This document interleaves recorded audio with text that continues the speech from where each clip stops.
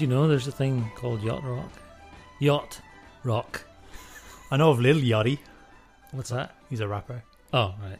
Right. Well, I wouldn't know anything about that now. That would be an ecumenical matter. So what's yacht rock? A man of I your don't know. age. I just heard somebody on the radio on What radio? are you ABC listening to? Melbourne. Okay. Right. Rock Radio and roll. Melbourne. Yeah. And Who's a exponent of yacht rock? It's hard I would to say Christopher Cross, judging by this like conversation. wiggity because- wiggity whack. Well, I just turned it on to come up here to pick up the kids, and they were talking about playing the triangle, and I think they were having a phone-in conversation with people about musical instruments he played at school. This guy phones in, says he played the triangle. Who's your favourite triangle player, they said, and he says, well, I couldn't think of anyone in particular, but there's some amazing triangle playing in the song Sailing by Christopher Cross. And, you know, I am a bit of a fan of yacht rock, he said. And I thought, does yacht rock mean I just another name for kind of middle of the road, Soft. or is it songs Classic that are rock. literally about being on a boat that you listen to while you're on a boat? I'm at a loss. So we are sailing So anyway, that's all. It's nothing. Voyager, There's nothing. Journey, Rod Stewart, Atlantic Rock the Crossing. Boat, baby, rock the boat. No, actually, it's quite a good genre. Yeah. What would you get into it? So anyway, yacht rock. There you go. Yeah. That's I would say there's probably a couple of the older members of my family would be quite into yacht rock, I think. Anyway, I'll let that one slide. whatever. Lawrence Stranraer Ferry rock, on the other hand, it's a whole other genre. It's a lot more grungy. There's a lot of banging doors, and one of my prevailing memories of that ferry journey when it was an actual ferry, which goes from the southwest of Scotland over to Northern Ireland. They used to have a roll-on, roll-off ferry, the old style ferries, and you get on there at Christmas. I think I talked to maybe one of our guests about this. You get on there on the Christmas holidays on your way home, and it was just this heavy weather in every regard. Yeah. And you go to the toilet and there's water and other excretions So all over where the were you floor. hanging out? And Paint the picture for me. cubicles would always be Conk. Kong. Conk. These doors Yeah, just yeah. kind of, so yeah. So where are you? Are you in the communal bar? What's the seating arrangement? Well, of course, it was smoking, right? So everything is smoky, right? Yeah. And then there's these big lounge areas with these huge padded seats that are kind of crammed full of families trying to avoid the really drunk people who are up either end, the Yeah. bars at either end. And you go to the bars and they're just like stowed out Yeah. with people totally hammered. I remember we used to go on holidays to Mallorca, and there was one or two other places in Spain that we went when I was a kid, and that was back when it's duty free. There was smoking on the airplane, or actually, I think during my time they made part of the plane non-smoking by putting up these protective, what do you call them now? Very technical name, curtains, and the whole back of the plane. Imagine all these lads and lassies heading down to Spain for the 2 weeks. They've just got their duty free. 500 They're lashing cigarettes. into it. And like the Aer Lingus flight would land and the roars. Way! They don't make them like that anymore, do they? They don't. It's a whole No, other. that only happens in business class these days. Yeah. Do you know? I never thought that I would think with any fondness about getting on a plane, but the last few months I have actually sort of thought I would mind getting a plane. You know, going somewhere. The heart Would goes be kind fonder. of- Yeah. But I travel a lot for work normally. At least I'd usually be at a town, maybe not overnight, but at least for the day, at least once a month, at least. I miss going to a hotel, to be honest. I enjoy that part of work. Like, I know it sucks to be away from your family, but you have to look at what positives you can bring forward. There's something really nice to just relaxing in a hotel room. Well, so I've always had I like hotels. At least my wife, who travels a lot, a hotel it's nothing special for her. She's just saying that. But to me, she's just saying that. No. She is just saying that. No, she I'm is not- just hold on. as soon as the front door closed, smile on that face. hold on. I'm not saying she doesn't like to get away from me. I'm not saying that. But for me, just being in a hotel is so my kids get my giddy kids have looking stayed in. my kids have stayed in hotels and eaten more restaurants in their 8 years Yeah. respectively than I had in my entire first 25 years. Yeah. Right? I mean, I had never eaten in a restaurant till I was I don't know, 12 or 13 when my brother graduated as a doctor, and we got to go to a restaurant. Not including family weddings. We went to some restaurant up around Ballymena direction, and my father took a great pleasure in saying to random passers-by, it seemed to me at the time, I'm just sitting in here having some lunch with my brother who's just qualified as a doctor. Oh, lovely. So that was a great. It's great. I can actually remember the jacket I wore. I wore a leather jacket. Of course you did. Handed down from one of the other brothers. Had a belt. It was a brown leather jacket. Had a belt. The jacket had a belt. The jacket had a belt. It was a jacket with a belt. Yeah, I was center of the 80s. Spiffy. Did you have tips on your shoes? You know, no. I had hand-me-down Nature Treks, which had come also from brothers. Nature Treks. They were like, they actually looked a bit. So they were sort of like, they had a big kind of leather seam that went around them, like a bit like the seam in a hurling ball.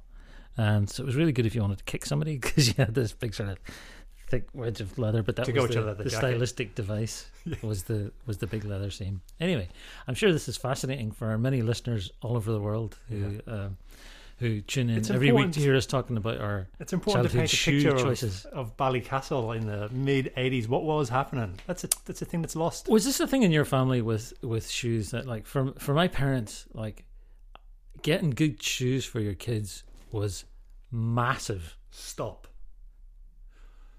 I'm a sneaker freak. I have loved sneakers all my life. First good, nice set of sneakers I got was when I was an adult, and I bought them myself. LA Gear was pretty much it. The ones you got in Dunn's, which is like a rip-off. Right. How many gears are on them? Well, you mean you didn't get any when you went up to get the fireworks? Up north? I bought it with my fireworks money. I said when I became an adult, right, I had my own money. No, but it was just like, you got your shoes in Dunn's, or like, I don't even remember having Clarks. Not that I had bad ones, but it was just Clarks. See, Clarks was like, they're good shoes, right? Well, so that's how, I think there was a real status thing for my dad, was to get you good shoes. Apart from the fact that they would last as they needed them to last a long time, right? And so you wore them till they were falling off your feet. But we always used to go to Tommy White's. This was the shop we would go to in the town, which was the local shoe shop for local people. Or you could go to the very grumpy one up the hill, which was Barton's, which was this really small, the soul of the town. Oh, it was a they were very cross in there. Really? It was like, it wasn't geared towards the family market. It was more geared towards the older clientele. Yeah. So anyway, but I remember when my kids were born, I remember my wife, I can't remember how it got to it. I remember standing there about to pay nearly $200 for 2 pairs of Nike that I knew were going to last 2 weeks, and I was just, they're 2 months old. I didn't get a pair of Air Max, and well, not to do it right, but I didn't get a good pair of trainers for years. Yeah, Dad, I'm not complaining. I know last week you had to listen to me about smoking hash, and this week now I'm bashing not getting shoes. I'm sorry, man. You're gonna have to stop listening to this podcast. Look how you've turned out, anyway. So anyway, shall we talk a bit about today's guest? Let's do it. All right, it's something both myself and Dom are pretty chomping at the bit to get into. Yeah, today's guest is Michael Walsh, and he's from Manchester. He's a singer, he's a flute player, he's a whistle player, and he is the genius behind the album called Queerhawk. It's his first album, and we talk quite a bit about that at the start. And we're going to break with tradition, because we're going to play the title track of that album as our first track. Can I break with tradition before break with tradition? Mm-hmm. I'd actually suggest, if you were inclined, you've got a bit of time, stop the podcast now and actually go and listen to the album, or listen to at least some of the album. It's on all of the social platforms, or not social platforms, the streaming platforms, so you can just dip in without buying it, and then later on when you love it, go back and buy it.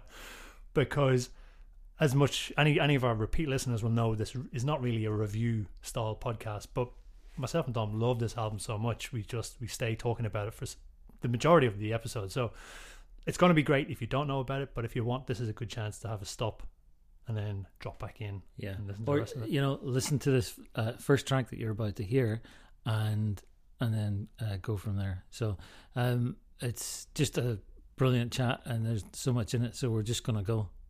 Enjoy.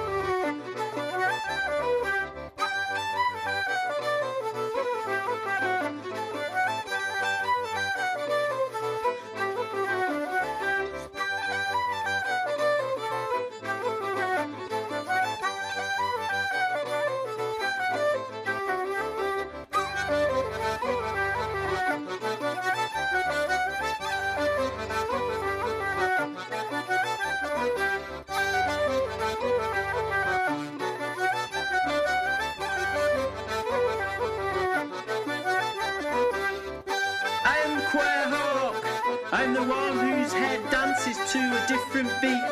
I'm too straight for you, not straight enough for you. I'm part of you but not with you. I'm off you but not like you. Your machismo choked me. I was always on edge. I'm the awkward itching kid in the Aaron jumper. I'm the Irish kid doing the jiggy stuff. I'm the English cousin doing the Irish stuff. I'm the boy who could be a girl.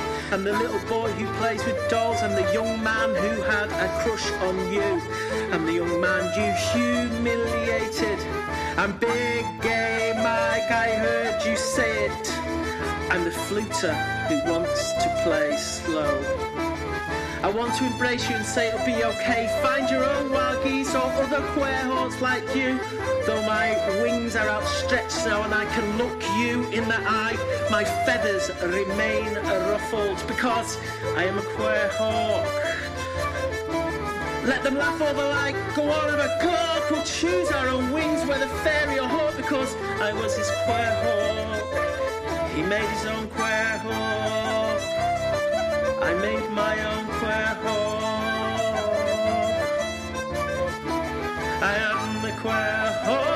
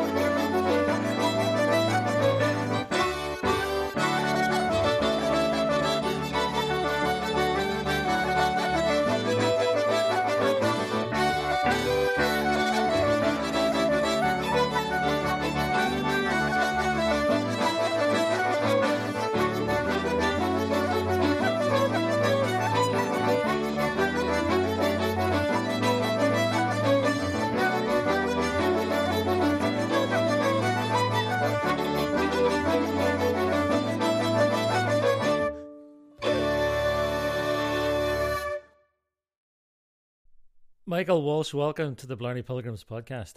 Hello. I tell you what a way to start. What a way to start. I mean, it's all there. A bit Awesome. of drama. First question. Where does the word queerhawk come from? Good question. I'm sure there'll be lots of places in Ireland that will claim it. But I got it from my dad, and Mum would have used it. My dad, Pat Walsh, he was from County Mayo, and he said that fella's a queerhawk. And so that's where I got it from. And it's a word that I felt had just sort of disappeared from usage. So I've got lots of friends in Ireland who next generation's 3 generations on from my dad. And I just thought, that's not there. And also I really liked it. And it can mean something a bit odd, or it can mean someone who's really clever or cute and clever in a good way or a bad way. Someone who doesn't quite fit in. It can be a compliment. It can be an insult.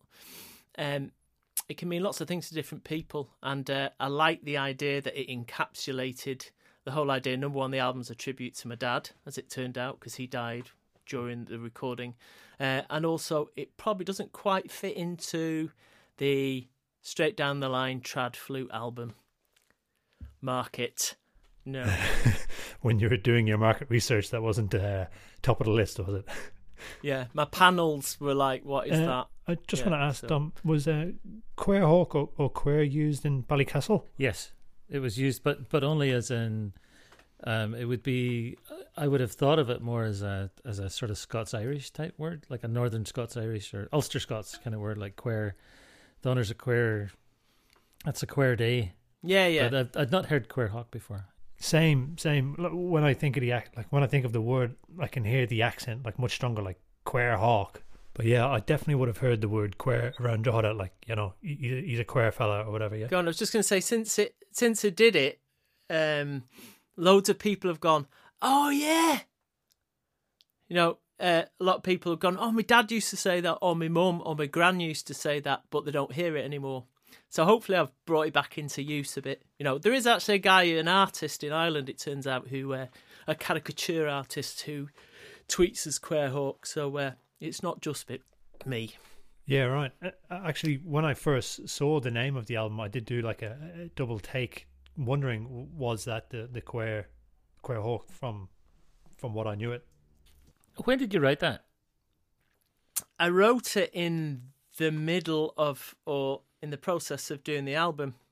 Because what happened was, it started off, should I give you the history? Yeah. It started off as a straight down the line sort of calling card. I've packed my proper job in. I want to be a musician and academic, which have proper jobs as well, obviously. But I wanted to just get an album out there that demonstrated my flute style, which is Sligo style, learnt from a teacher, Marion Egan, learnt it in Manchester. Sort of, bit raspy, rough old style. So I recorded a little bit, and it was just going to be me and the beautiful David Kosky from, I don't know if you heard the tune Mystery Inch. He's brilliant. He's on the Damon O'Kane and Ron Block albums. Anyways, he's my neighbour. Mm-hmm. And we were just going to do that. As it turns out, he didn't end up on the album. Sorry, David. But and then my dad died. He went missing one day, and we found him in the river. And obviously that was quite devastating, so it sort of ripped my world apart. And I was trying to, through the grieving process, there was long nights of grieving, and I couldn't sleep. And I just thought, you know what, I'm going to have to write this down. So there was musical ideas, and then the words were coming down. And it really made me think about his passing, made me think about relationships with him, my relationships with my son, with other men. And I wanted to try and encapsulate that. And it made me think about how I fitted in terms of gender, sexuality, identity, and how I fitted in the trad scene or anywhere else. And that's what I did. I just thought I blasted it down one night, and that was it. And I thought, okay, that's the start of my grieving process and communicating my ideas. Were they themes that you had engaged with before? So ideas of identity, sexuality, fitting, were they something that you had artistically looked at previously? I think identity in terms of masculinity and my Irishness and my Mancunianness, and then now living in Sheffield and married to an English woman. They were all things that I'd contemplated. I would have spent a lot of time, a good few years ago when I first started out working, I was a youth worker in the Irish community in Manchester. So I'd done a lot of work around Irish identity. I would have worked in youth clubs, and we did a pack resource, things like that. So I would have done a lot about that. Did it in my master's degree about Irish identity. And then this one, when you start thinking about gender and sexuality, probably the first time I really dealt with it in an artistic way, because this is my first album. Do you mind me asking what happened with your dad? Yeah, well, he went for a walk one day, and he lived near this country park, and he just went missing.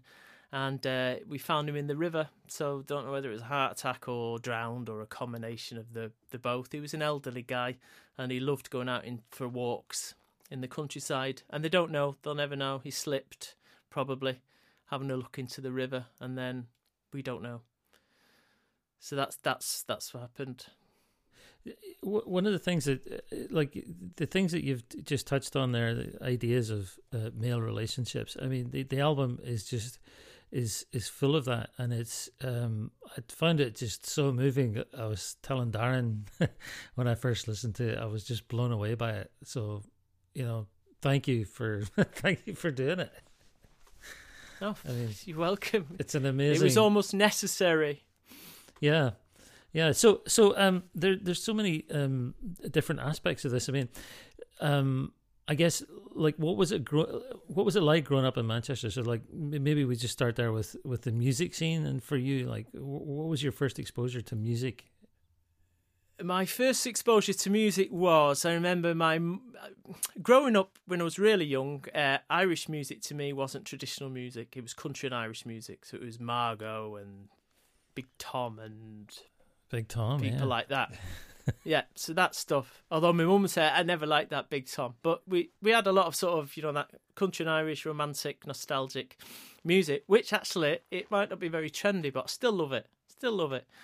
And people get a bit sniffy about it, but it's a genre in its own right, and it's actually the best-selling music in Ireland. So Oh, it's trendy. You just need to look in the right places, right? Yeah. Well, yeah. So. There's actually a couple of people doing their PhDs on it, actually, looking at the sort of sentimentality of it all. Yeah, that would be an interesting read. It would for some, anyway. Yeah. So, yeah, but a lot of people are like, oh, God, it's terrible.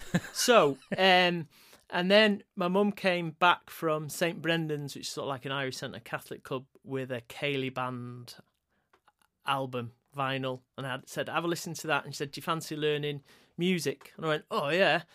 So like that, and then I was sort of mad into anything Irishy. I was like, yeah, I'm Irish, me, So I got brought to a couple of lessons at St. Brendan's, this woman called Betty Kelly, and then I don't know what happened. Anyways, those lessons stopped.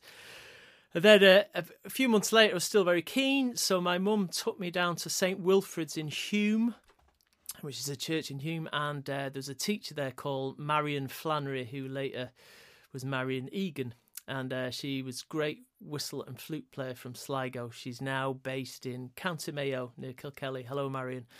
And she was magic, absolutely magic. Great whistle player, great musician, great fun, very inspiring. And she made music lessons really pleasurable. And even though I was rubbish at practicing, I was so lazy, she never gave up on me. So I used to go down there, and there was some fabulous musicians down there. My big buddy that I grew up with is a musician called Angela Usher. You should check her album out, banjo album. Another one produced by Michael McGoldrick. And me and her were like tight unit. We got on great. But Angela always practiced. She was always good. She was a good woman. But yeah, there was great musicians down there, and that's where I learnt. St. Wilfrid's in Hume. Who'd be there? Some great Kevin Madden, great fiddle player. He had a Sugarloaf Mountain album out a few years ago, really nice. So we did that. Played in Ceilidh Bands. Wasn't really that good at the competitions. Wasn't good enough. But there you go. That's my own fault because I didn't practice. It took me till I was an adult really to apply myself. But I just really liked the whole thing of the flowers, the fun. We were a bit raggle-taggle. The old St. Wilfrid's in Hume. Also, we weren't as smooth as the Londoners, They all had nice Pringle jumpers and things. They're all very swish. We were a bit rough around the edges. We had people like John Joe Kelly, the Baron player, and Grace Kelly, and all them lot. All, great people, and their parents were brilliant. So we had a lot of fun there. My parents loved going to the flowers. God bless them. all that noise in sort of rickety schoolrooms. So that was learning really, and I just really enjoyed it, and it was a social aspect. So yeah, that was a good experience. Can I just ask? You said you identified as Irish. I think you put it as "I'm Irish, me." Yeah. What was it that had that in you? Like, what planted that seed? What was the area that you grew up in? What was that like? Well, where we grew up, we were one of the few Irish families initially. Our sort of first 3 years was in Levenshulme in Manchester, the Irish area of Manchester. And my parents moved out to the suburbs. We got a bit posher, and but I think it was a bit of a few things. Number one, the passion my mum had for music. She would have grown up in a very musical household. She wasn't a musician herself. She would have had like her neighbour who looked after her was Margaret O'Reilly, who was one of the great ballad singers, won the All Ireland in the 50s and that. So she would have had a great grow for it, great passion. And would be sort of missed home every day, I think, really, even though she liked being in England because it gave her lots of opportunities. So there was that kind of thing. It was my mum was really sort of the passion for the Irish thing. My dad, my mum's from Cavan. Hello, Nelly.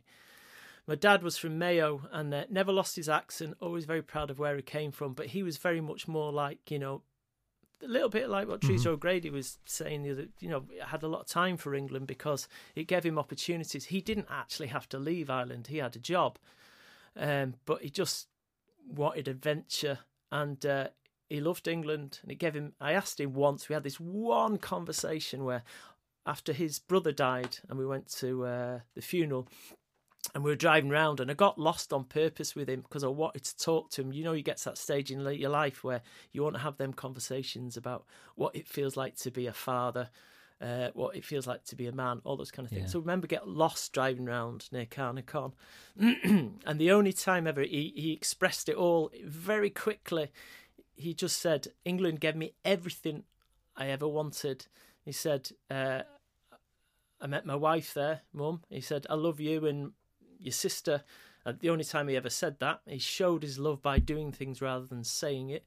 And he just said, you really need to make a whole out of two halves. So it's that idea of, be proud of your heritage, but don't look back all the time and be glad of where you grew up, which I thought was a really healthy way of looking at things. And it wasn't always easy growing up because, there was lots of good things about the country, but obviously in the 70s, there was the IRA bombings, there was a conflict between, that was going on in Ireland. So there was all that going on, like there was bombings in Manchester. So a lot of the time you had to have these strategies about when you were Irish and when you weren't.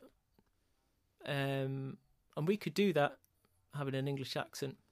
So, but parents couldn't. So there was that tension too. So all those things sort of formulated your identity. And also listen to loads of country and Irish songs about going home to Ireland and how great it is.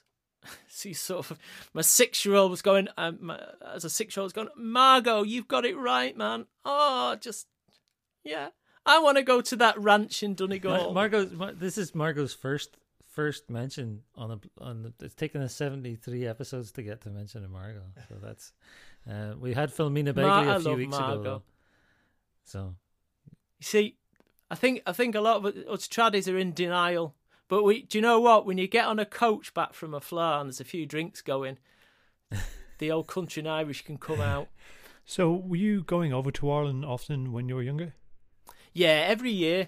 We used to go in the summer. And what was your favourite, Cavan or Mayo?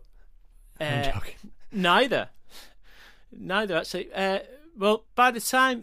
upset everyone there. Yeah, it was good. No, we did. By the time we were growing up, my granddad and grandma were dead, and so there was no one left over in Cavan.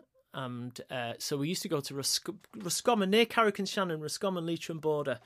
So between Elphin and Carrick-on-Shannon, and we used to go there every year. And then also my other auntie had a pub in Laois in Castletown, and we used to go there as well. So they were two different experiences: running wild in the countryside and then hanging out in a pub playing pool. So they were quite good summers, So then, when you're in England, right, and you're a young fella, and I'm sure you're not consciously grappling with these ideas of identity, but the love of England is I mean, in a way, that's a sort of subversive emotion to have when you're Irish in England. You know what I mean? Yeah. Well, it's an interesting one, this as well, because if you talk to a lot of Mancunians, the same with Liverpool, that concept of Englishness, you know, there's another way of negotiating that. So I was sort of in the suburbs in Stockport, Mancunianness is almost a nationality. So because you've got that whole northern thing, that whole thing about feeling quite removed from London and the south, you know, the posh kids in the Pringles. But also there is a sense in Manchester in general about that Mancunianness, and people would say I'm Mancunian first. So a sense of Englishness or Britishness, there's a whole load of negotiation going on. So for easier for me, I would have come to the conclusion saying I'm Mancunian first, and I'm Irish then, so I'm Mancunian Irish. That's the sort of formula I came up with. But yeah, there is always a tension. Englishness, Britishness, it can mean a million things to different people. Same with Irishness. Yeah. I want to dig into that a bit, particularly relative to music as well, because one of the things that really comes through on your album is a love of English music and English folk music, and I totally want to get into that. But I was wondering if maybe we could have a tune, or I don't know if you want to sing something, or yeah. So, what would you like first, a tune or a song? You choose. A bit of tune. Yeah. Try to find a tune. I was going to play Boys of Blue Hill, right, which is a tune I learnt at St Wilfrid's, and then I was going to play the Stockport Hornpipe. Lovely. Both tracks on my album Quairhook, and then that sort of combines to the idea of the sort of Sligo-y, and then you're going on to the embracing the Englishness and my love of English folk music. So a couple of tunes, so I'll do that. First tune I first heard playing was a guy called Tony Howley, who was a great Sligo musician, one of the Sligo musicians who, Sligo style, who was around Manchester, great musician, played sax and flute and tin whistle, you know, that lovely Ballroom of Romance thing.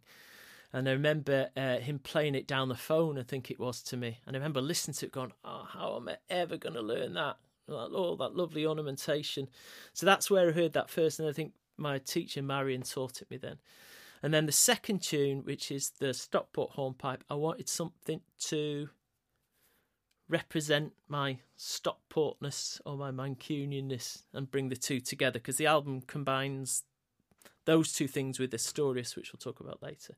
So I used my brilliant ethnomusicology research training, and I Googled Stockport Hornpipe, and it just came up straight away, which is amazing. And it's in Cola's repository of music, and it's housed in the National Library of Scotland. But there's only one Stockport that we know of, so I'm claiming it for Stockport, which is a little town, just in case you don't know, it's a little town just on the edge of Manchester.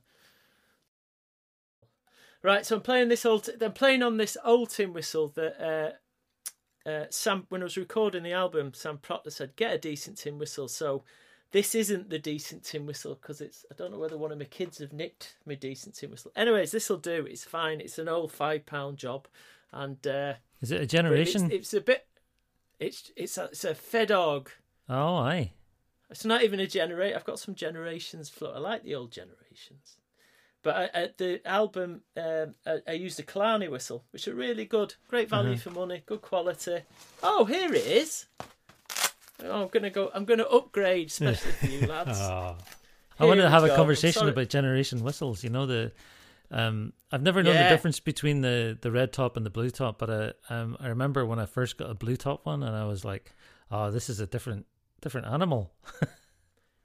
Because the tops are the same because they're plastic, but it'll be about the material. The barrel, yeah. So one of the red top will be brassy. Yeah.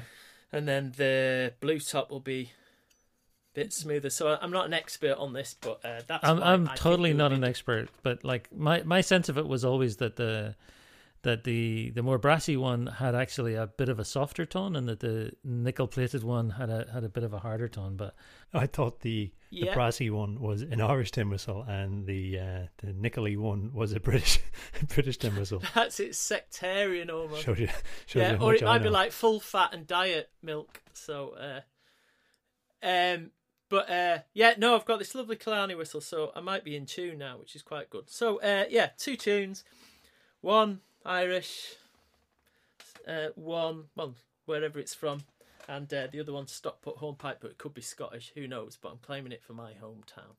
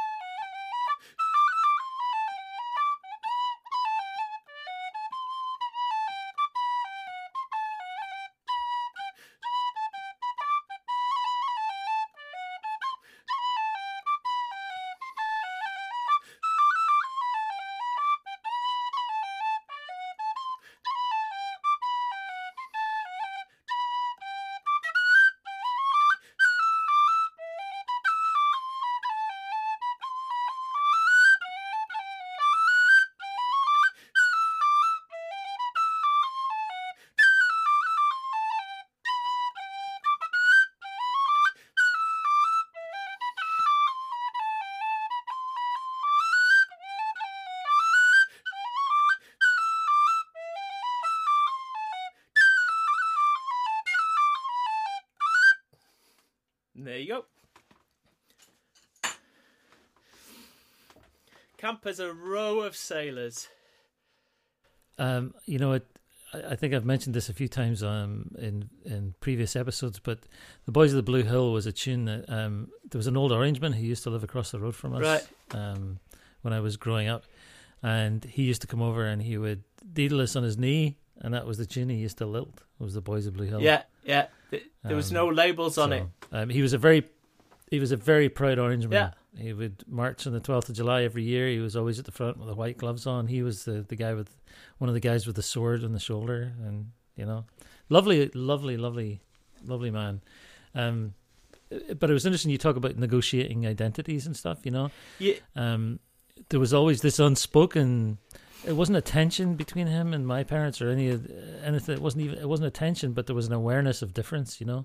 Yeah, but the traditional music didn't have a label as no. It was just a tune he knew being a brand on it. Yeah, I mean Reverend Gary Hastings and Desi Wilkinson talk about that because Gary Hastings is a Protestant vicar and Desi Wilkinson's from a mixed background of Protestant Catholic, and they talked about that whole thing about negotiating that and then how it became pretty tricky, and then some tunes, I mean, even if you think about Irish and English tunes, half the tunes have floated back and forward across as people have travelled round, and as long as people have been able to read and listen to the radio and all that kind of stuff, it's hard to stick a label on something.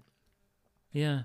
One of the songs that kept coming back to my head as I was listening to your album when you were talking about exploring what it means to be a man and exploring your relationship with your father and, what it means to be a father and have a son. So I was listening to your album, and the song that kept coming back to my head was, that Martin Simpson song, Never Any Good? Yeah. I like Martin Simpson. Martin lives here in Sheffield. Very lovely man. Well, that's one of those amazing songs that, similar to a couple of the pieces on the album, that just blew me away. And it was interesting, just that song came into my head. And the other thing that came into my head was, I'm getting a bit down in the weeds here for anybody who hasn't heard the album, but is it The Shores of Loch Bran? Yeah. On that, there's a cello about halfway through the song, and it just absolutely blew me away because it reminded me so much of a June Tabor song from way back from her album Abyssinians from the 80s, I guess. A song called The Month of January. Right. I don't know if you're familiar with that, but there's a sort of there's a synthesizer kind of cello figure at the end of it, and it just, those kind of echoes in the album, they're all through the album, and it really kind of brought home to me how traditions intertwine and memories and echoes, one thing echoes another, Yeah, well, I would have a great love of English folk song. Obviously, I married an English Morris dancer, and my wife's a brilliant melodeon player too. So, and I would have always, before I met her, I would have listened to it a lot. I really, really enjoy it. It's a very strong folk scene here in Sheffield. In fact, I've been working through Sarah's grandpa he used to sell records for the English Folk Dance and Song Society, and when he died, we got all his fantastic selection of field recordings, and then also lovely albums right back from the 50s and 60s. So some lovely English and Irish stuff that I've been working through, learning a lot more songs. So yeah, absolutely that. And the whole, the cello thing, really, it's sort of listening to, number one, there's that whole, what you're saying about the June Tabor, also early, the sort of when the chieftains started using the cello, and obviously Dedanan, in their sort of ballroom area, that kind of thing. So I've always loved cello. And luckily enough, should I tell you about my cello player? Yeah. Yeah, cello player, right. So, cello player on my album is amazing, called Liz Hanks. And there's your connection about Martin Simpson. She was on the last Martin Simpson album. She lives at the back of me. I'm sort of looking at her green door, and used to hear her playing the cello over the fence, and she used to hear me playing the flute. And then we went to playgroup with our kids, and we got chatting, and we were like, "Oh, you're the flute player. Oh, you're the cello player." So she's very much from a classical music background. Also, if you listen to any sort of orchestral stuff coming out of Sheffield, like Arctic Monkeys, Pulp. She's on it. Right. She runs the Up North Session Orchestra, and then so she's an incredible player. In fact, she's that incredible. She's missing off half the album because she went off on tour with Liam Gallagher. So if you look at Liam Gallagher at Glastonbury, that's Liz on the stage there being Ace. But she's my mate, and I'm really glad you said that, because I'd actually said this to Dominic earlier on when we were talking about the album.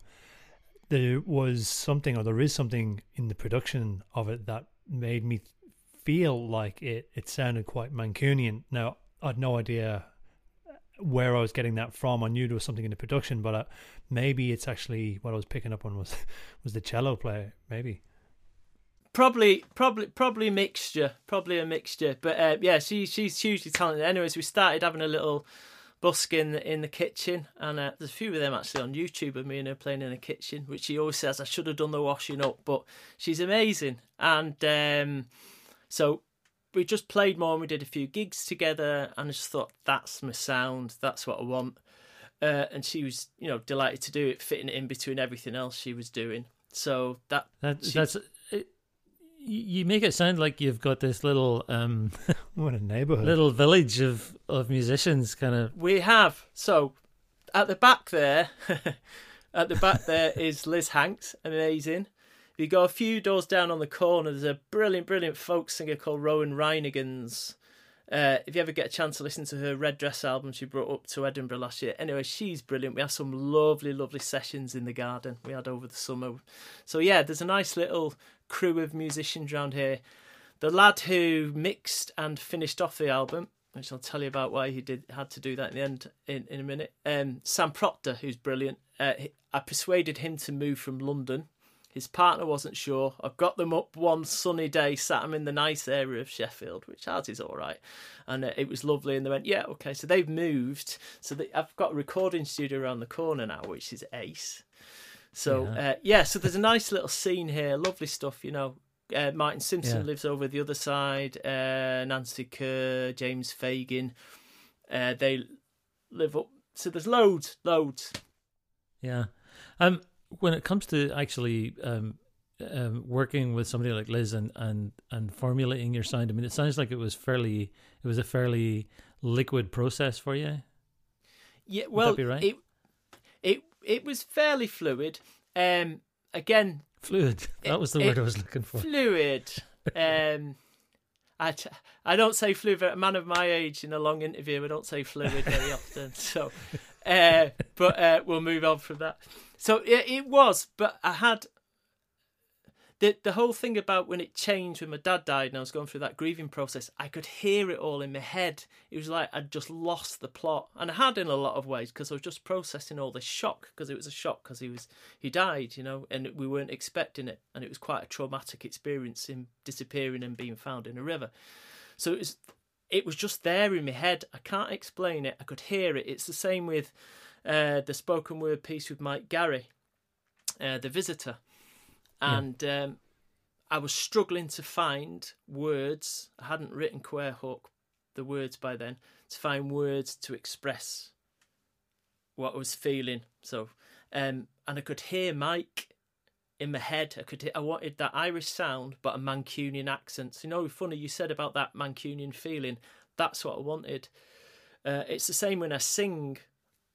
I don't sing in an Irish accent, and if you want to do that, that's cool, but it's not for me, even though it's a bit weird to play Irish music in an Irish style. But yeah, I could hear it all. So I could hear Mike, and then I happened to know him. He's always on tour with John Cooper Clarke and doing his own things. But I messaged him, and he said, yeah, I've never done that before, love it. Big Seamus Heaney fan. He said, yeah, I'm up for that. And then I could hear the cello in my head. I could hear the arrangements in my head. It was just, and I went, right, I wrote it all down, and then got in touch with everyone and said, would you do it? And everyone went, yeah. The Visitor, what an amazing, tender piece. It's just, yeah. Yeah, I love, well, obviously I love Liz Hanks playing the cello, because she just breaks my heart. She's just got a version now to record an album. Wait till you hear that solo album. It's going to be amazing. But I loved what Mike a few things. Mike Garry, I love his words because they're playful. So they're very sad and sincere. But, you know, the bit about shaving the eyebrow, was it a dream, was it not? You know, it's sort of the things your dad winds you up. But you love him. And then I love the fact that if you go and listen to it, he talks about them dancing. There's a moment where it goes into almost like they're waltzing around a dance floor in the 50s in Manchester, an Irish ballroom, say the Astoria or the Sharrocks. And I love that where you recognise that your dad was a man who fell in love and was a lover, and there was romance, and then the bit about being a parent. So there's lots of dynamics in that. The words, I was blown away, and he just came in from London. He's in London now, darling, but he came up for a day, and we recorded the vocal in Mike McGoldrick's house rather than his studio, because Mike McGoldrick produced most of it with me. And he just did it one off, and we were just sat there going, oh my God. So he's amazing. And then Mike McGoldrick, there's a lot of soundscaping. So what I wanted to do on that piece, if you listen really carefully, there's a lot of soundscaping on it. So I wanted it to be like my dad's last walk. So you can hear there's a moment where it goes into the cello solo, and you can hear the birds tweetering. Mike recorded that up in Scotland, actually, and then you can hear the foot on the gravel. So it was like that. It was almost like a healing thing, that little bit. I wanted to describe that feeling, his last moments of being happy in nature. So that's what that is. And I think, and then there's a little sneaky bit which I really loved. Mike McGoldrick was in a session at the Chorlton Irish Club, and he heard this man singing, and he's like a little magpie, and he recorded this man singing in Irish. So there's a little hint, you can hear a bloke's da-da-da-da-da-da-da. You just hear him, it's a little vocal bit, and that was lovely, because that was like being in an Irish club and having that moment of a sing-song. So he was almost like sort of flashbacks to his life. So that's the piece. Go and listen to it. It's I'm very proud of it.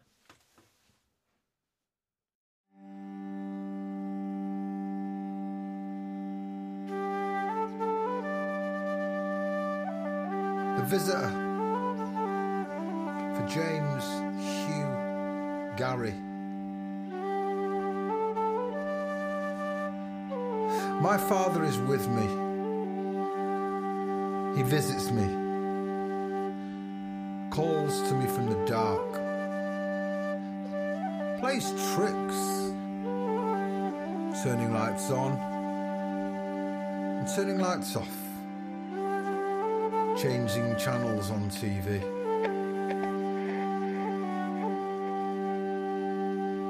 Once, when I was sleeping, he shaved my eyebrow.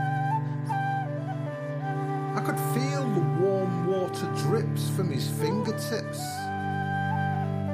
the soft, slow scraping blade, the dabbing of his off-white handkerchief, and a kiss so soft,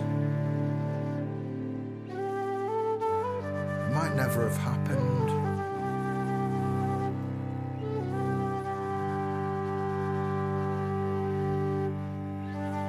My father was a fighter, hands like bricks, buckets for fists, hearts of fire glowing, golden flowing, and he loved the best he could. For he knew little of love, and hungered the most basic of things, the very fundamentals, the glue that binds the heart and soul together. But he did the best he could, and I believe he loved. My father was a dancer, feet like leaves on a breeze. He'd glide in and out and in and in. And he stole the heart of my mother with a single waltz, mesmerised her eyes and mind with a single dance, and she swears she floated that night just above the dance floor. And by the look in her eyes when she told me, she was probably right.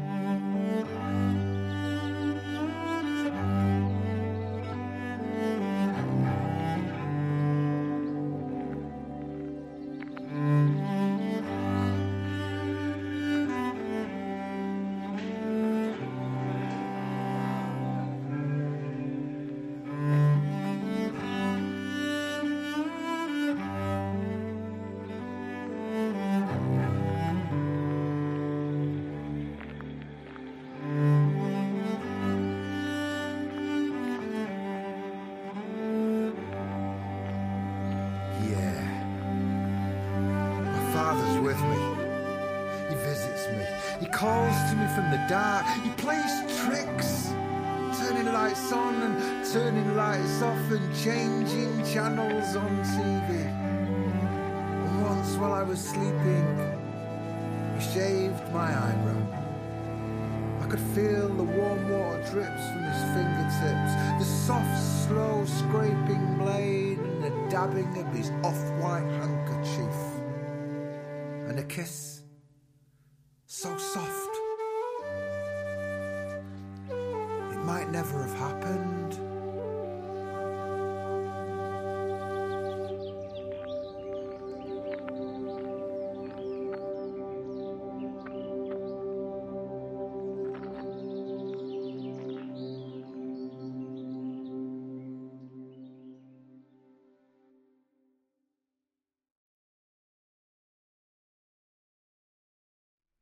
So, was it Michael McGoldrick that produced it with you? Mike co-produced it with me. Because for a first album, I mean, you landed it with such confidence. It really feels like you're multiple albums in. It's kind of got a very confident, definite hand to it. And I think a large reason for that is the fidelity, the audio production on it really enhances the music on it.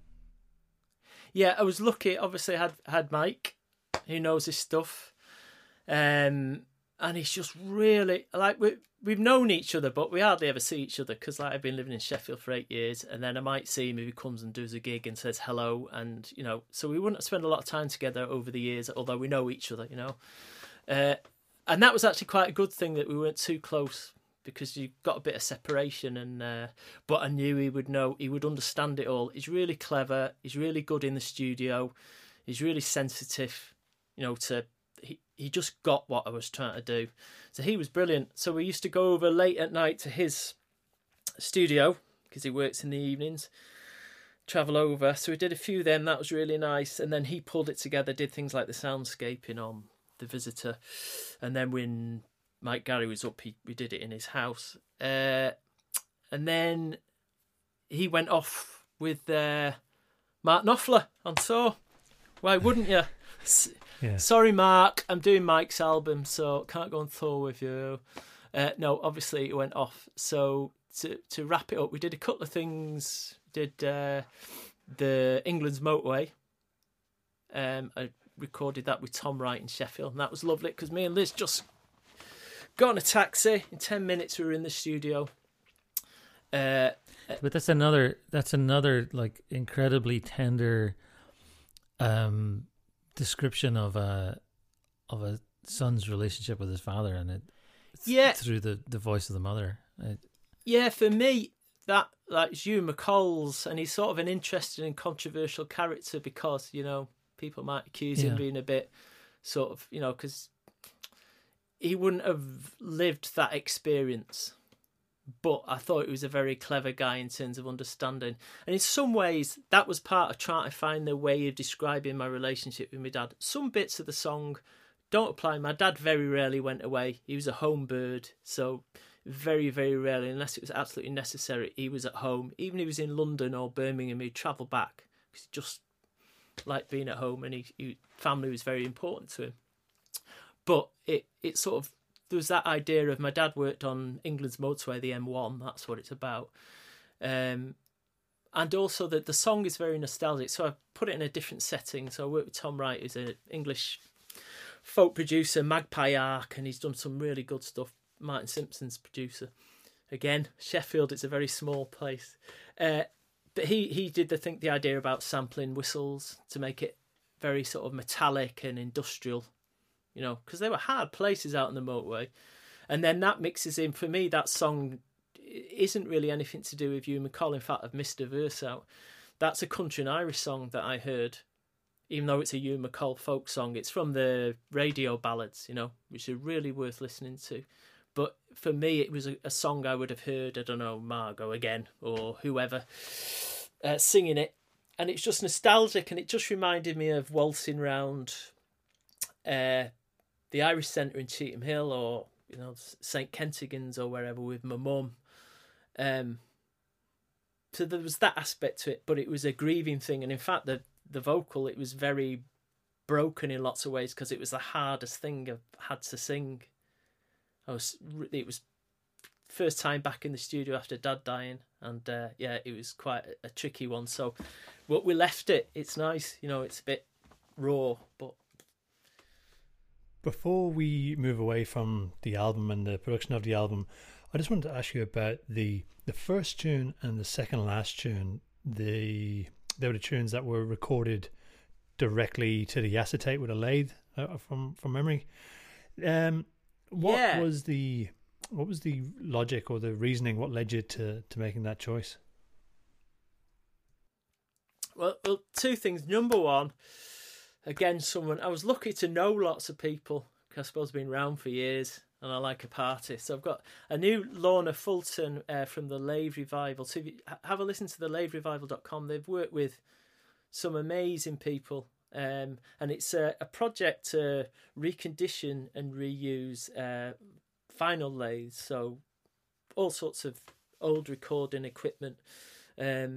Lorna's a project manager, like she ran the Cultural Olympiad in the Northeast, that kind of thing. So it's a hobby, a passion.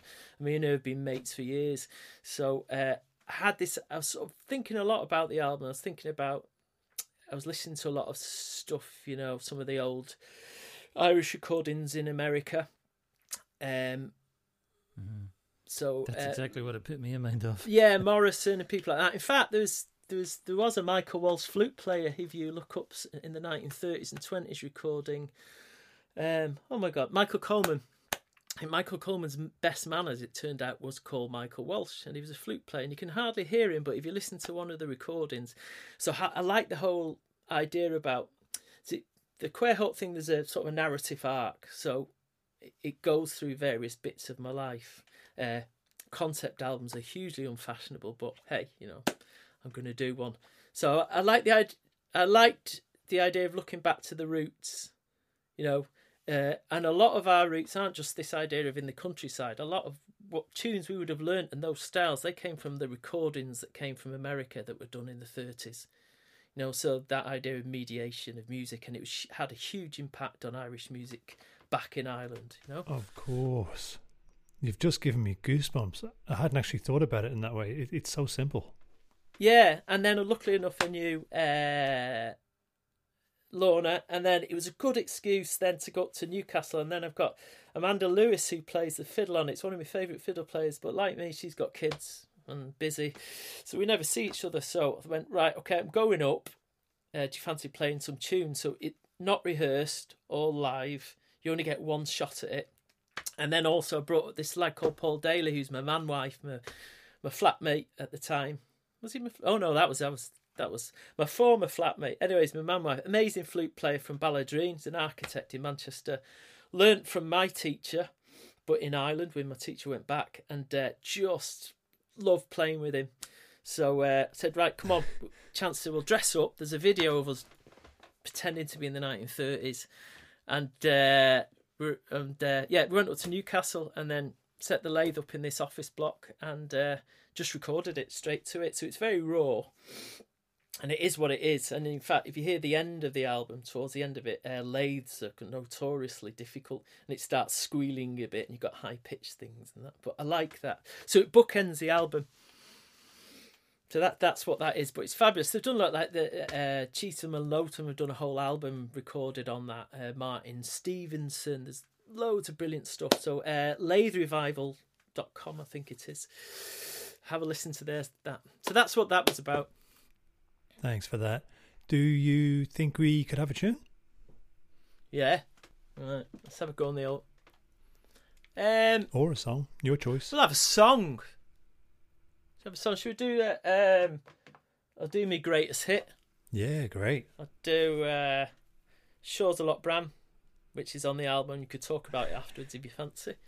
So this is a song called Shores of Loch Bran. Yeah, let's do it. And on the album, it's sang in 3 languages: Asturian, Irish, and English. And sang in Irish with Rina Conley, the amazing Rina Conley is my mate, and then Leticia Gonzalez from Asturias. And I'll explain the story in a bit, why they're all on it and the relevance. So this is a song I learnt from learnt sort of by osmosis from my Uncle Frankie. So go to Ireland every summer, be sort of few partying, everyone does the little party piece, and Uncle Frankie might sing this because Loch Bran is about 3 miles from my auntie's farm. It's on the road between Leitrim Village and Carrick-on-Shannon, if you want to find it, this whole place. And I thought, I'm going to learn the whole song because he'd forget the words maybe sometimes. So that's how, and then I heard people like Mark Sebastian singing it and Dolores Kane, so they would be the influences on this song. Sit you down, loyal comrade, sit you down for a while, for I've spent my last hour on Erin's green isle.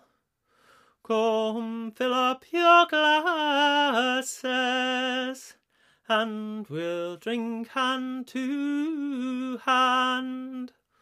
For tomorrow I'll be leaving my home by Loch Bran. No more will I wander round Farner's green hills, or the place I loved fondest, the bound by the mill, and the green fertile valleys, where so oft times I ran to inhale those sweet breezes round the shores of Loch Bran. There's my father and mother, I can still hear them cry, and the tears and bewailing would moisten my brow, but I will attend them, please God, if I can. Far, far from lovely Erin and the shores of Loch Bran. On the incoming morning I will bid you adieu. From Leitrim, Drumshambo, and sweet Carrick too. But no matter what fortunes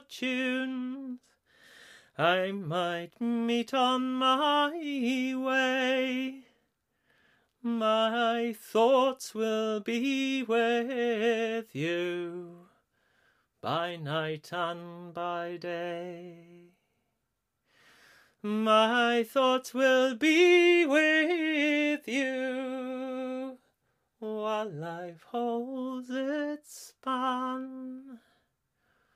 Far, far from lovely Erin and the shores of Loch Bran.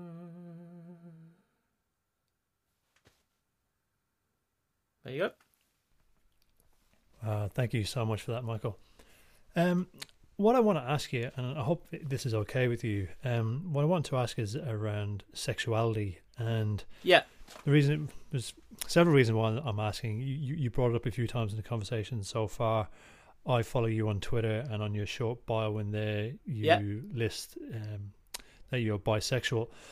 What I wanted to ask you was, what role does that play within your life, or what does that mean to you? What does that mean to me? So I think in the referred to in the Queer Hawk poem, saying I'm not straight enough for you, I'm too straight for you, and then I'm big gay Mike. So I talk about how there's a lot of chatter about, people are always intrigued by other people's sexuality, whether straight, gay, polysexual, pansexual, bisexual, and yeah, it was obviously something I considered as I was growing up, and that whole idea about Queer Hawk, that you don't quite fit in, so I gay friends saying, "Oh, you're obviously gay because, you're just quite a flamboyant, effeminate man in lots of ways." But attracted to men, but attracted to women too. And then, not straight enough for you, especially growing up in a very macho Irish community. That had its challenges too. And at school too, Catholic school, they wouldn't deal with homophobic bullying or anything.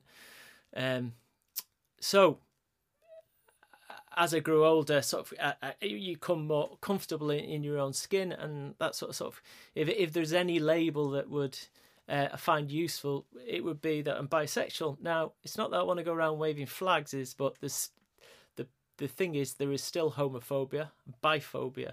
I think I've described that in what I've just said previously, and I think it's important I'm in quite a strong position because I'm a white male, quite old, and I don't owe anything to anyone, to stand up and say, this is what I am.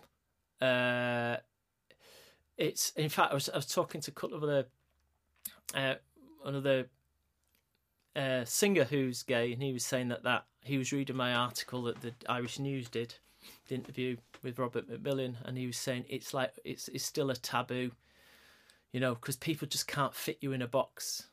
Because at least if you're gay now, people can go, right, gay, homosexuality is legal. Yeah, I get that, but yeah, you're copping out, or why can't you make your mind up?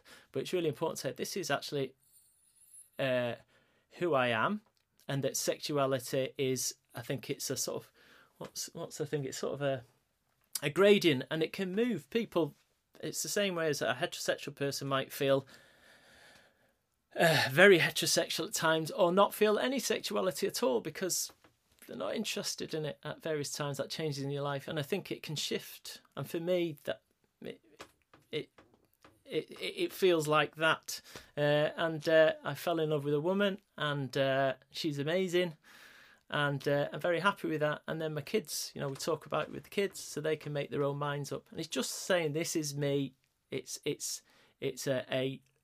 a thing that exists. I'm proud of it. Let's just get on with lives. And if it helps some younger people to go, actually, that's me. And actually, since I've talked about it a lot more open, because obviously I wasn't in the media a lot before I did this music. I was just getting on with my life as a professional running children's services. And quite a lot of people have come up to me and gone, yeah, that's me too. Well, I'm glad you said that, because, and in the world of Irish music too, I've said, I'm glad you said that, because that's me, but it's taken me a long time, because not only dealing with if you've got attraction to the same sex, but if you're not fitting in because you're also still attracted to the opposite sex. So it's a big journey for a lot of people, and I'm glad I've talked about it, because I know for a lot of people they've gone, yeah, that's me, and it's made me feel a lot more comfortable. But I've also had a lot of people saying, I still can't say it.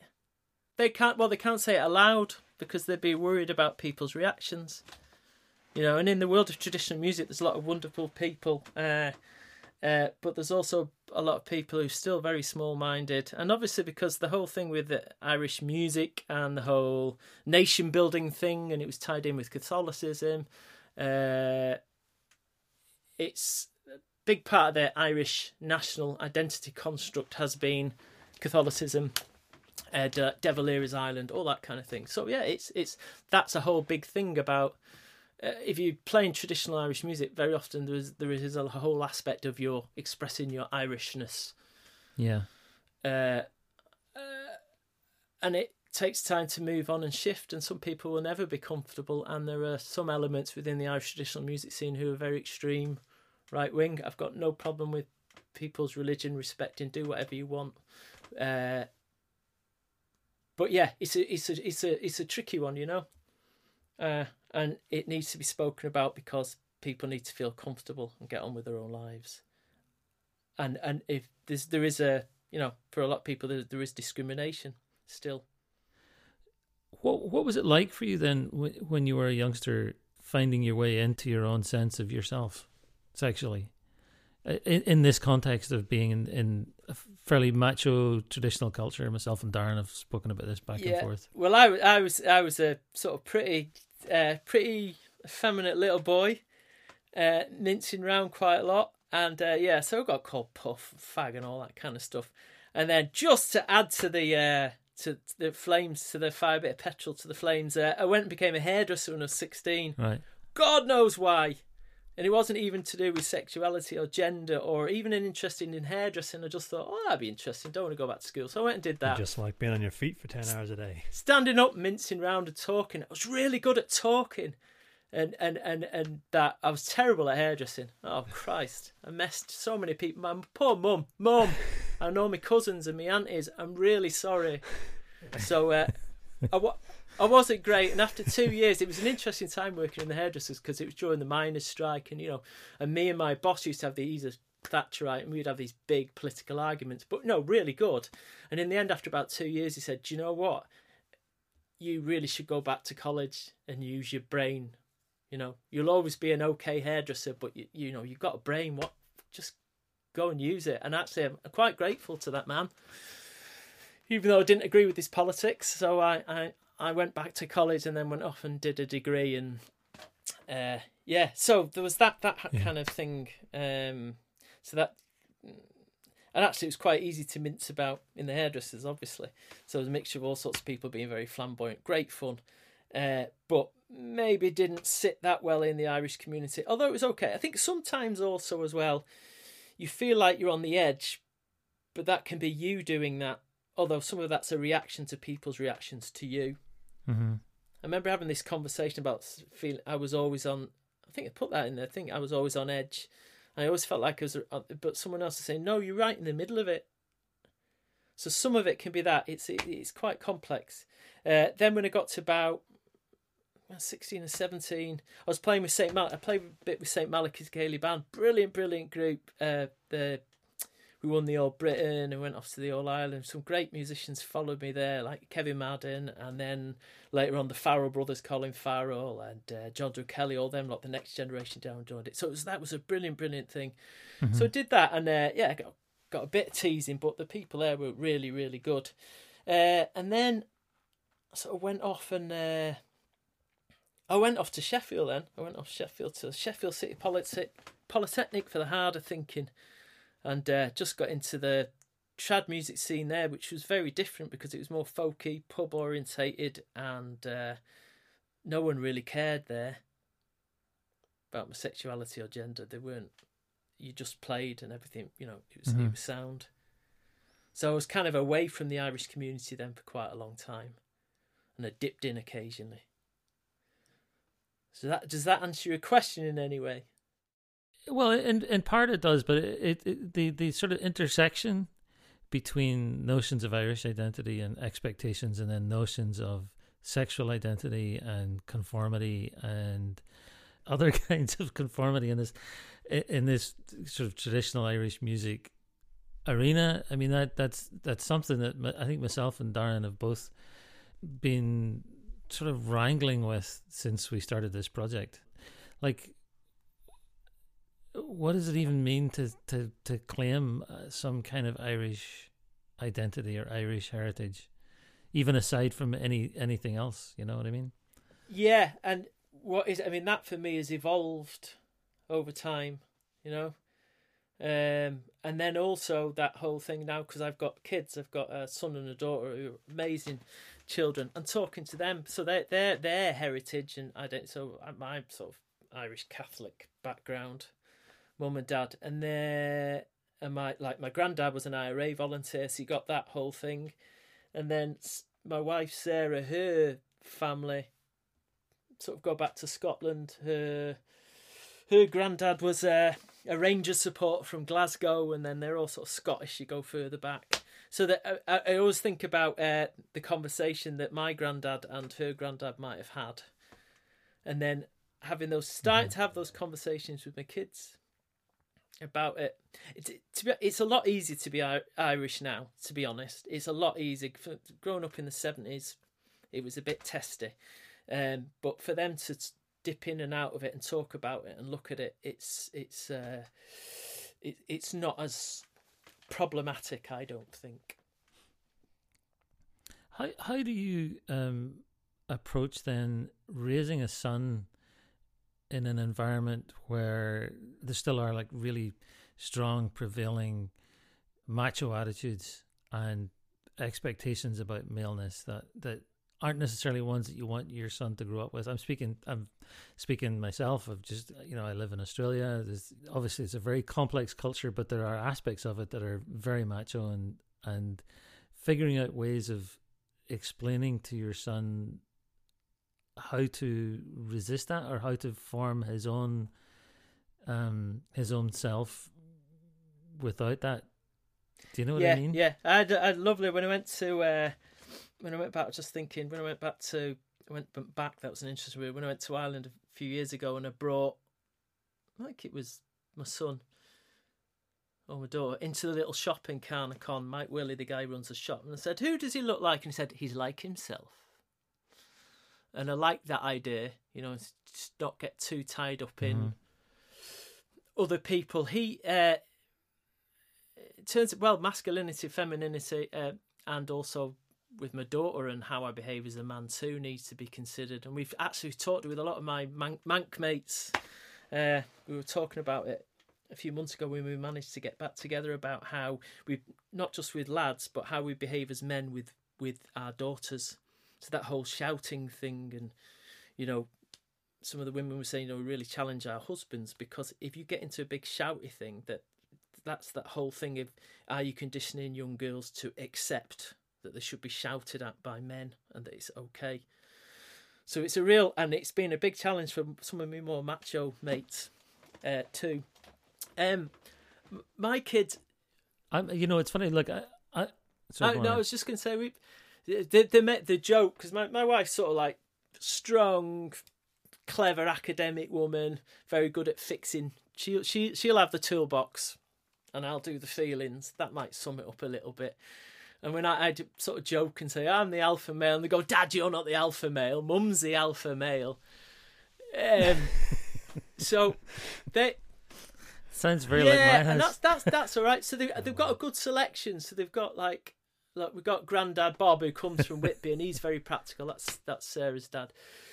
So they've got those kind of role models. We live in a little Mearsbrook, the area that we live in Sheffield. It's very gentle, bit hippy dippy. There's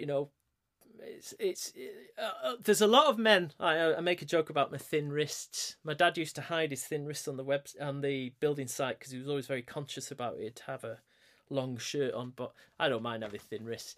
And you mentioned that though, like. Sorry, yeah, I was just going to say, I joked, said there's a lot of men with thin wrists pushing prams with peripatetic careers where we live. So there's a lot of women who've got very powerful jobs, and a lot like me, I gave up my old career quite happily. And there's a lot of artists around here, and sound engineers, and all sorts of people like that. So they've got a lot of different role models. Also, they've got a lot, like next door, our lovely neighbour, hello Gary, he's proper Sheffield bloke, and so there's lots of different male role models for my kids to see, and they can make their own mind up in the end. And I think my perspective on it is they can be like themselves, and if they've got a question, I'll answer it as honestly as possible. Mm-hmm. Do you find yourself displaying aspects of your own parents that you rather wish you didn't? Yeah, well, that's interesting. My dad was very gentle.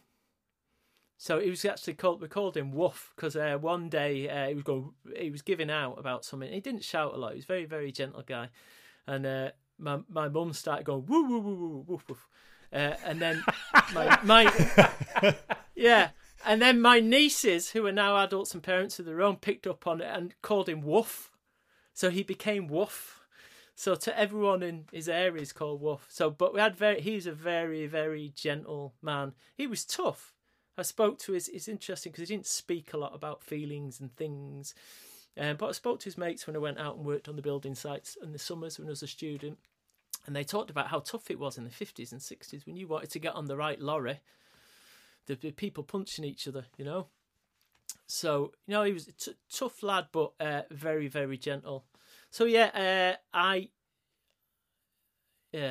would I put it? Yeah, it's good to be gentle, but there's a danger. I'm not saying this to my dad, but passive aggressive. So, you know, you've got to stand up, especially in a relationship, and you've got to say your piece. And sometimes I'm a bit sort of laid back about things. So I'd like to be less passive aggressive. And my mum, I'm very much like my mum. Get the music from my mum, the drama from my mum, the warmth from my mum, the hot-headedness a bit from my mum. So, yeah, they're brilliant. Both my parents, but like they would say, that mum would say, you know, we're all sort of works in progress. And your mum's still alive? Yeah, to be listening to this, Nelly she's from Gowna. How you going, Nelly? In Cavett. Hiya, Nelly. Yeah, she's great. She's at home knitting and raging at the Tories and isolating herself. Nothing better. She's great, my mum. She was the one who got me into the music. My dad brought me to the flowers and things, but really he liked silence. That was his favourite thing. But Mum was mad into the music. She would have had great musicians and singers in her house and been surrounded by it. And I can't do it now, obviously, because lockdown things, but one of my favourite things is going to gigs with my mum. Like, my mum's seen everyone you can think of, music-wise. My mum would go to the gigs as well, and I used to love it. And then our sort of thing that we used to do in late years, we'd go to Christy Moore every year at the Bridgewater Hall. But obviously that's all changed now. So yeah, she's great, and we still talk about music and politics, and we swap things or send her a CD, and she's obviously very proud of the Quairhawk album. She loves that, and then she keeps giving them away to her friends. Sell them, Mum. She's going, oh yeah. Oh, I saw Bridie the other day, and she'd love one for her son who's not feeling well. I'm like, oh, all right then, go on. Yeah. They'll be feeling worse when they find out you charge them £10 for it. She's probably been selling them without telling me. Yeah. You might get an extra few bob in your Christmas cards this year. That'll be it. Yeah. She'll be on eBay. Oh, I must check eBay. See if she's... Do you reckon we could have another tune? Yeah. Because I want to ask you a little bit about nationalism. Okay. Yeah. Yeah, just quickly about nationalism, yeah. Yeah, just a quick 5 minutes. Nationalism, and then maybe we could talk about my love, my Asturias, that I spend loads of my time doing on my PhD. But, I was kind of leading into that, and Kepa. Oh, Kepa Hankera. Right, yeah, we'll talk about that. So, I've given you some Sligo in English. I'll play an Asturian tune. Okay, brilliant. So, and I'll do one that's not on my album, so you're getting this free. Okay. Okay, this tune is called Muñera de Rengos.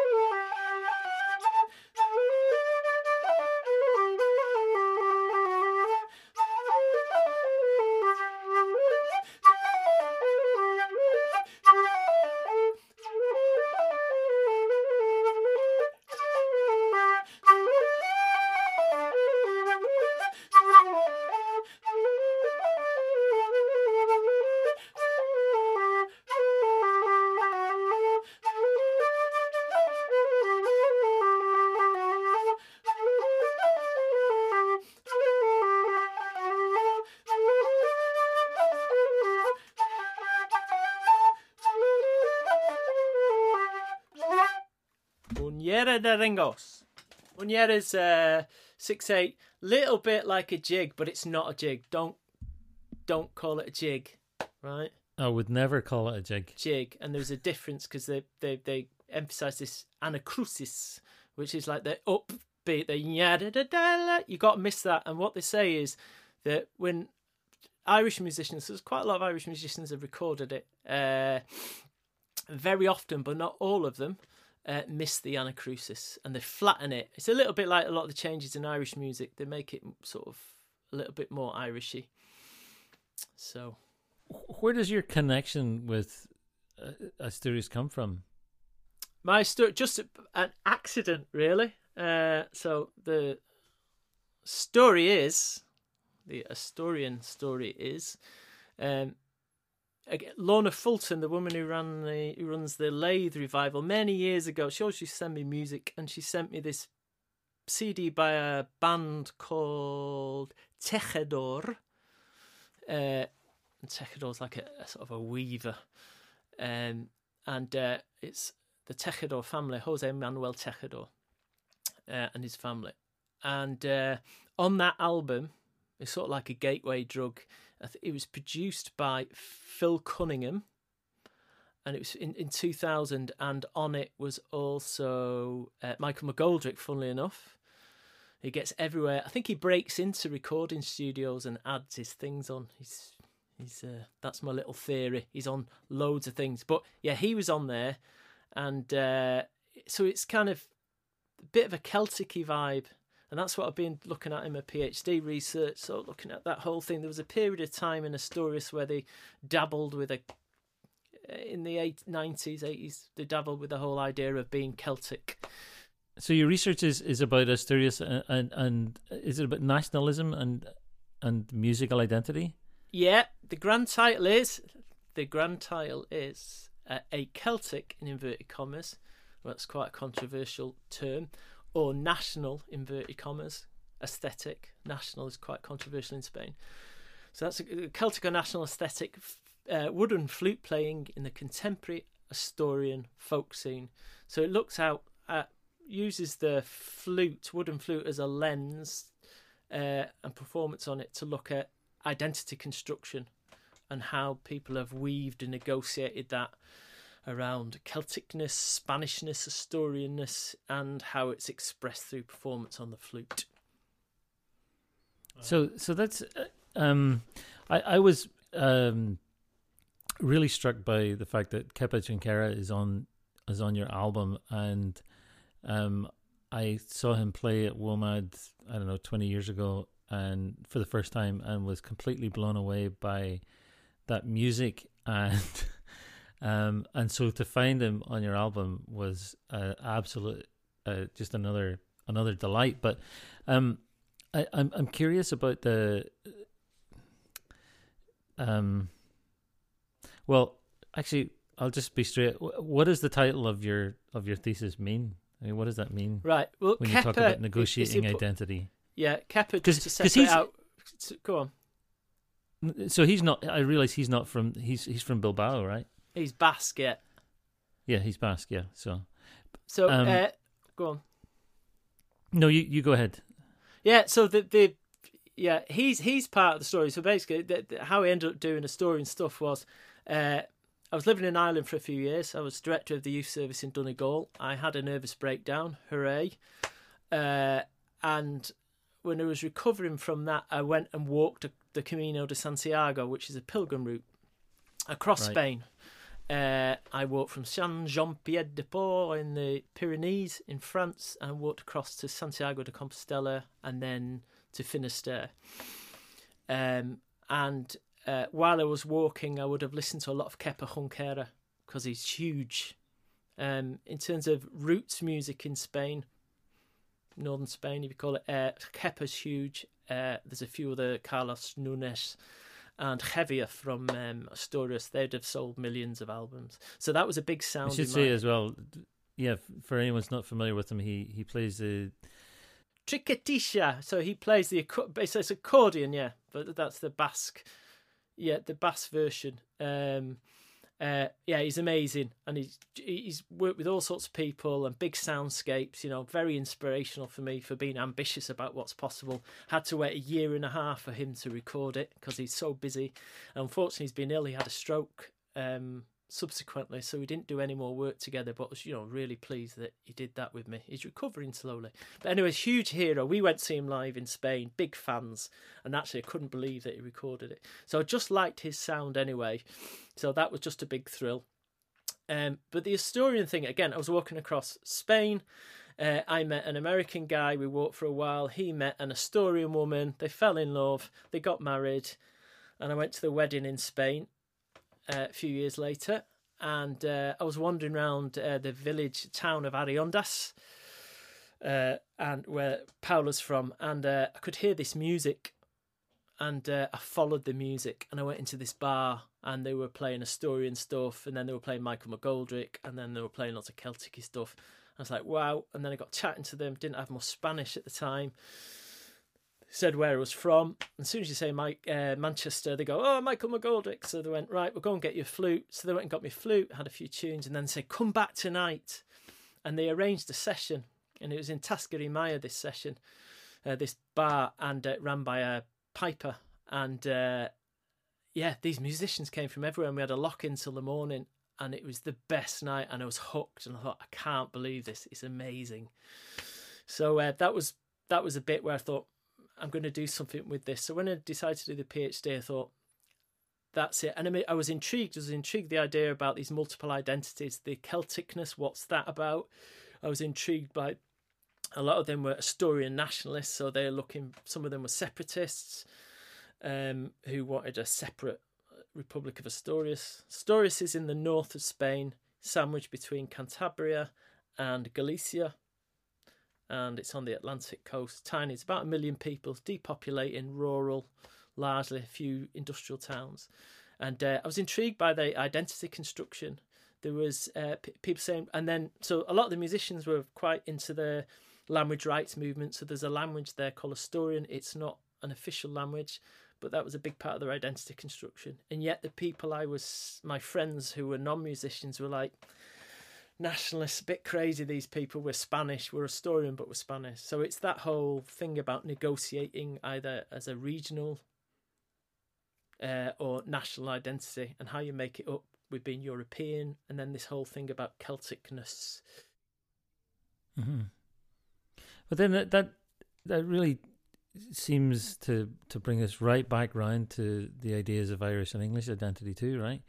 Because the when you talk about in Queerhawk about not quite fitting in or being on the edge, one of the things that I've often felt when I'm amongst expat Irish is that I've often felt like I don't fit in when I sense a sort of very strong militaristic nationalist sentiment being knocked about, Yeah. And so I'm curious about your exploration into that kind of tendency in a different setting. I mean, basically, I don't like violence. Yeah, I'm a lover, not a fighter myself. So but the in terms of militant nationalism, there was one short period of time, I think late 70s, early 80s, where a small group got ETA, the Basque terrorist or separatist group, to do a bank robbery with them, and then ETA buggered off with the money. So they were left looking a bit embarrassed. So so it's never really been a sort of violent nationalism. And there's this whole hapless thing of nationalism. They were quite hapless, and so it's a funny old mixture, because that's the whole thing about. So in Spain, the narrative that was constructed by, especially during the Franco era, was that Asturias was the birthplace of the Spanish nation, and they call it's basically the place called Covadonga, where there's a big cathedral there, and people go on pilgrimages too, and they call this thing Covadongismo or Guismo, and it's the idea that it was the place where the Moors never got any further than Covadonga, and they fought against the Moors and they drove them back. Peleo was he was chieftain or king, depending on how it's described. So for the Spanish nationalists, not the Asturian nationalists, Covadonga and Asturias is an essential part of Spain. Without Asturias, there's no Spain. For the Asturian nationalists, they would have constructed a narrative around, we've always been independent. We were a kingdom before Spain was a kingdom, back to 800, a little bit later than that. So before Spain existed. So they would have the same, using the same basis, but for a different construction of a different nationalism.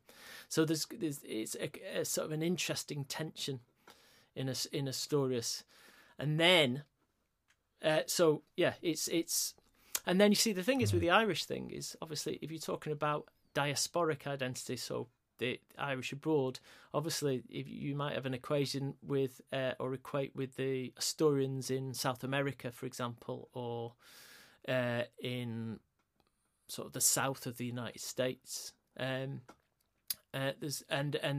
You'll get Asturian cultural centres around there, and I've never been there, but I know fieldwork sources would have said to me that they're quite not left of centre, put it that way, and quite busy and quite right wing.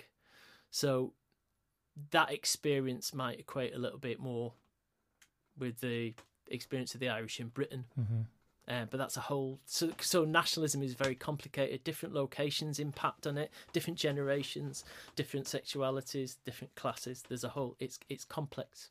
And then you got the whole thing of Celticity coming into Asturias. Celticity was on the tip of my tongue. That seems like a whole other episode waiting to happen. Yeah, I mean, the quickest thing about that was after Franco died, and there was they call it the transition to democracy. People were looking for different constructs of identity, and certainly a lot of the musicians. Franco controlled a lot of the folklore, so they had his women's section went around telling rural people, in particular, how to be rural and folkloric. So a lot of folklore collection got tainted with fascism or with Francoism. So a lot of the young urban left-wing students who embraced the sort of folk music didn't want to be associated with that. So they looked to the north and they saw what was happening in Scotland with Tannahill weavers are huge in Asturias. They looked to Brittany and to Ireland. And they looked for that kind of a construct. So they started playing with this idea of Celticity, Celticness, which had been used as a label to sell things, as well as a political construct. Celticness never really went down in Ireland because they didn't. The nationalists didn't like the idea of the Celtic romantic people in the 19th century because they were Protestant and a bit queer. So, right. So that whole thing was taken up, and that's why they experimented with it. And then the Celtic organisations, the official organisations, largely, apart from Lorient, the big into Celtic festival, didn't accept the Asturians as Celtic because they used language as a guideline. So you had to have a Celtic or Gaelic language, so that was all the other Celtic nations except Galicia and Asturias. So they were like, we fit in, we don't fit in, and a lot of them just went, you know what, it's not who we are. And they started looking more into reclaiming their folklore, returning to the countryside, using the Festnos sort of model from Brittany of dancing. So there's a whole fantastic scene there. Actually, a big queer theme there as well. Read Lillis O'Leary's paper on queering the field on Irish music. That's very good. But in Asturias, that thing's happened. So a lot of gay men are taking a lead and performing what would have been traditional female roles, like playing the pandereta and singing for the dancing. If that's something that you could give us more info on or more reading material on, that'd be so great. I can put all that in the show notes. It's something that I'd love to do a bit more reading on myself, and I'm sure many other listeners would like to do that too. Yeah, happy to do that. I'm working on sticking an extra page on my website, www.michaelwalshmusic.com, or you can put a link into the Blarney Pilgrims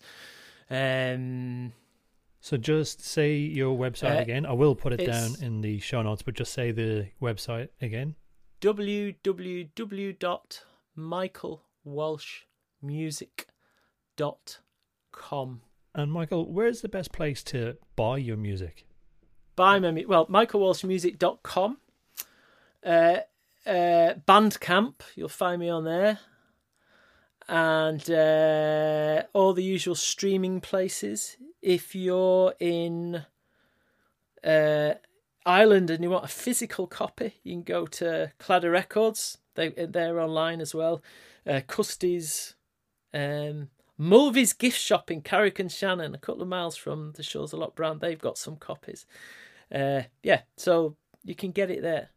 Good idea, given the names of local shops. I'm actually in the process at the moment of looking for local shops around Drogheda to buy Christmas presents and that kind of thing. You know, it's funny, the local shops, because they're small in nature, they don't have a web presence compared to the multinationals, and you look for gifts in a local area, and before you know, you end up back on Amazon. I'm like, no, I don't want to do that. I want to support local businesses. So I'll put those in the show notes. Yeah, so support them. But if you want to get direct money to me, get on my website. Bandcamp and your website. Well, look, thank you so much for this evening, Michael. Really, really appreciate it and really enjoyed it. Do you think we could go out on one last song or tune, maybe? Yeah. Thank you, Michael. All right, cheers, lads. It was an absolute pleasure talking about myself.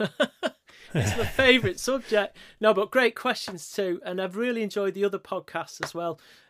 Just getting underneath the stories. That's fascinating stuff. So good job, Thank gents. you. So Thanks. I'm going to go back and wash up now. So let me think. I'll play... I'm going to do a couple of jigs. I love my jigs. Right, Paddy's Return, Trip to Athlone. Great St Wilfrid's Colters tunes. Thanks, Michael.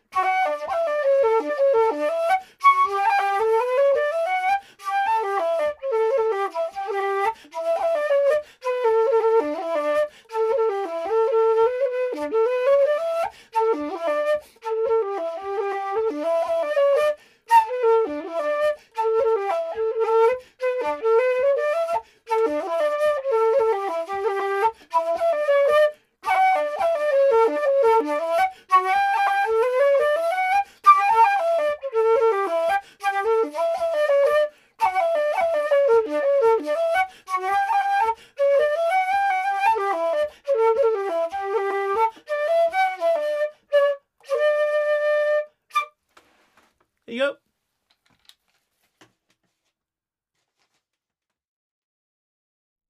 So, Darren, I as you know, I don't get that excited about albums these days, I'll testify to that. I send him many things and he and I'm like, just tumbleweeds. But this album, for lots of different reasons, hopefully at least partly evident from that conversation. This album, I'm listening to it over and over again, and I love it. I love the way it's recorded. I love the fact that you can hear his breath. But I don't know, there's just a whole... sometimes you come across a piece of art where the constituent parts just fit together to make this incredible, coherent whole. Mm-hmm. That's what that album is. It's phenomenal.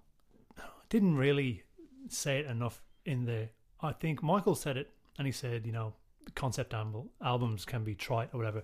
And you know what? Poorly conceived or poorly executed ones can be. This is an example of a start to end concept album that works, and that's for me what I really adore about it.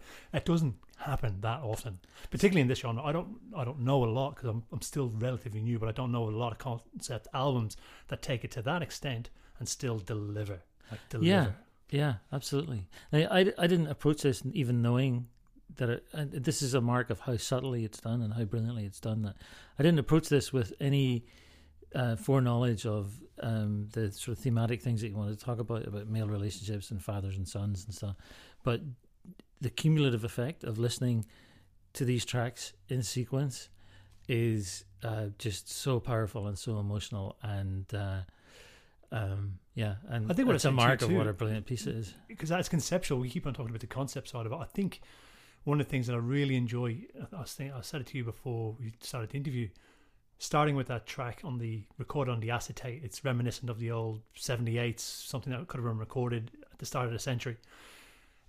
So essentially, the most traditional thing you could find when you think of the tradition, to then go straight into something like Queerhawk, snap you out of the tradition while still making you acknowledge it. Mm-hmm. And then I really enjoy how he takes me in and out of that, out of referencing that tradition, but with such a firm hand throughout. Mm-hmm. So when he wants to turn it back to being tradition, you just feel it in your gut, and you go, that's the real deal. I love that. Mm-hmm. And Queerhawk, I've been thinking about what Michael has said around how he's had people come up and thank him and say, that's me. There's a part of me that feels like that's me. That's what I felt when I was when I listened to it for the first time, and subsequent listens, the not straight enough for you, too straight. That idea exactly fits in with those kind of feelings of identity that I struggled with within the Drogheda setting, mm-hmm. and sexuality too, but to a smaller extent. Yeah, Michael, thank you so much for that. We, as you can tell, adored every moment of it. So thank you. Yeah, that was really wonderful. And while we're on the subject of wonderful, thank you to our wonderful patrons who are continually supporting us. If you're one of those, thank you. If you are yet to become one, maybe this is the episode that will bring you to the point where you feel you can contribute. Go to patreon.com/Blarney Pilgrims and become a patron at whatever level works for you. And in so doing, you'll enable us to keep going and to keep producing episodes like you've just been listening to. And I think that's worth $2 of anybody's money. And finally, I know I say it all the time, but this is hugely important for us as well. If you can share this around, ideally myself and Dom would love to move away from social networks. Both of us have had it up to our back teeth with Facebook and all the rest of it. It's draining on everyone involved, I think. So if you can tell a friend, this is the way this thing will get passed around. It's word of mouth. If you know someone that is going to enjoy today's episode, get it in front of them. If you know someone that would enjoy one of the 75 episodes that I went before, pass it on, because it really makes a difference. And we'll have a few really exciting things to tell you as the year comes to a close. But for now, here's the Roaring Barmaid coming up in the background. So thanks for listening. Thank you, Michael Walsh. Thanks. See you next week. Good luck.